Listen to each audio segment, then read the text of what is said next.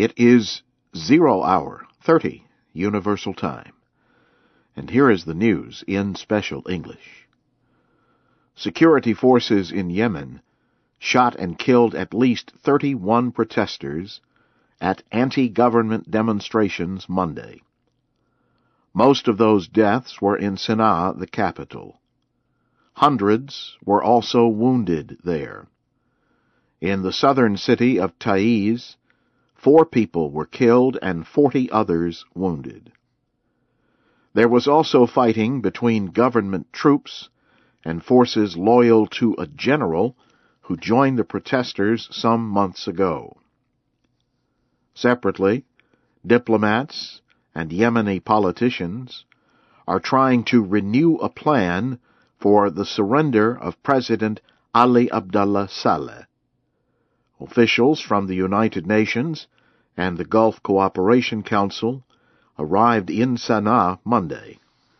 They are expected to join the talks. Libya's acting government says its forces have captured the airport and other places in the southern city of Sabha. It is one of the last areas controlled by fighters loyal to ousted leader Muammar Gaddafi. The city controls the main path to the neighboring country of Niger. Some of Mr. Gaddafi's followers have used the path to flee the country. A military spokesman for the National Transitional Council said its flags are flying over the airport and several buildings in Sabha. NTC fighters continue efforts to oust Gaddafi loyalists from the towns of Bani Walid and Sirte. Palestinian President Mahmoud Abbas says he will move forward with plans to seek full United Nations membership for Palestinians. Currently, Palestinians hold an observer-level membership. Mr. Abbas is expected to make the official request Friday. The United States has declared it would try to block a full membership effort. American Secretary of State Hillary Clinton and UN Chief Ban Ki-moon are calling on the Palestinians and Israelis to restart negotiations. The United Nations General Assembly opens Tuesday. More than 100 heads of state and government will take part. They will discuss food, diseases, the environment, nuclear safety, and the future of Libya and the Palestinians. Israeli Prime Minister Benjamin Netanyahu has called for a meeting with Palestinian President Mahmoud Abbas this week in New York. Mr. Netanyahu wants to restart direct negotiations about the peace process. Mr. Netanyahu says they can open the talks while they are both in the city for the UN General Assembly meetings. Then he wants the talks to continue in Jerusalem and in the West Bank city of Ramallah. Mr. Abbas is expected to ask for full Palestinian membership in the UN. Israel and the United States strongly oppose the request. You are listening to the news in VOA Special English.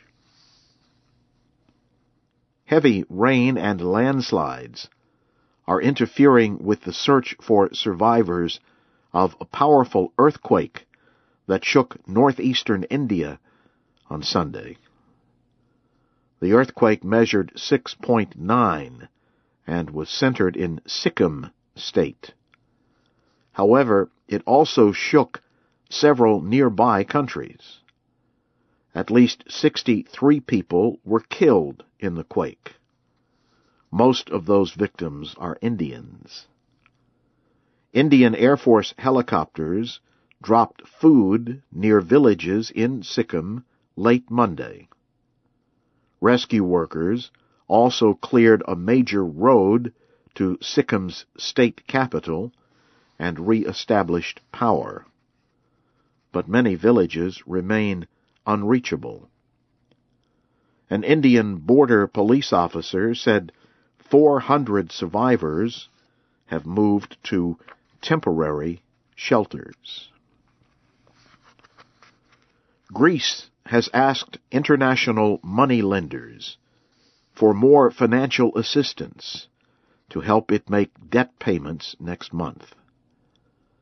Greek Finance Minister Evangelos Venizelos held a telephone conference with officials from the International Monetary Fund, the European Union, and the European Central Bank.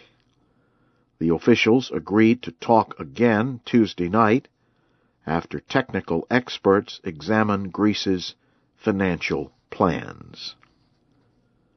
The IMF and the EU had increased pressure on Greece to act on its agreement to cut government spending.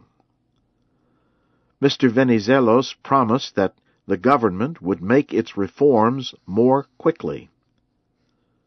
But he warned that the next few days would be very difficult for Greece and for the other nations that use the euro as their money. British police have arrested 6 men and 1 woman in Birmingham on suspicion of terrorism. Police say the arrests are part of a major anti-terrorism operation. The men are reportedly suspected of preparing an act of terrorism. The woman is accused of failing to report information to prevent an act of terrorism. Officials say the reported terrorist plot was still in early planning.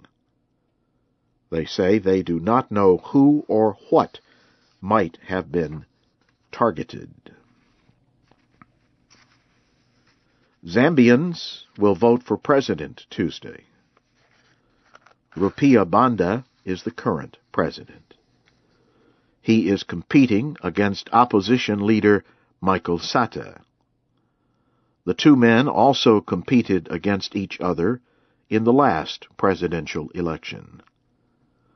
Mr. Banda narrowly beat Mr. Sata in that voting in 2008.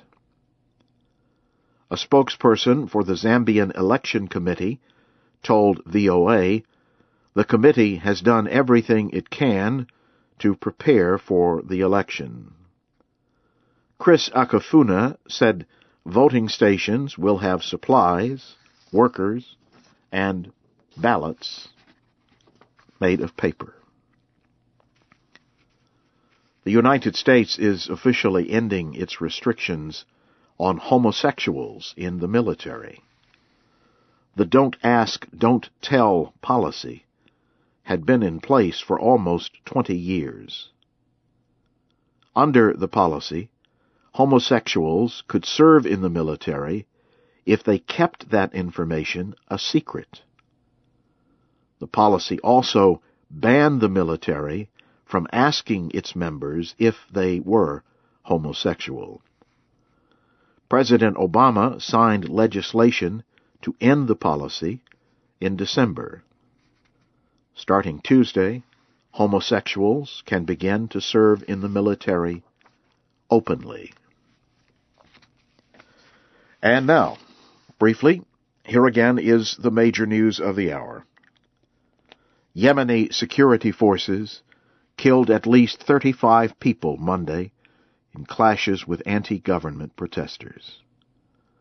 Libya's acting government says its forces have captured the airport and other places in the southern city of Sabha. And heavy rain and landslides in India are interfering with the search for survivors of an earthquake on Sunday. That's the news in VOA Special English from Washington.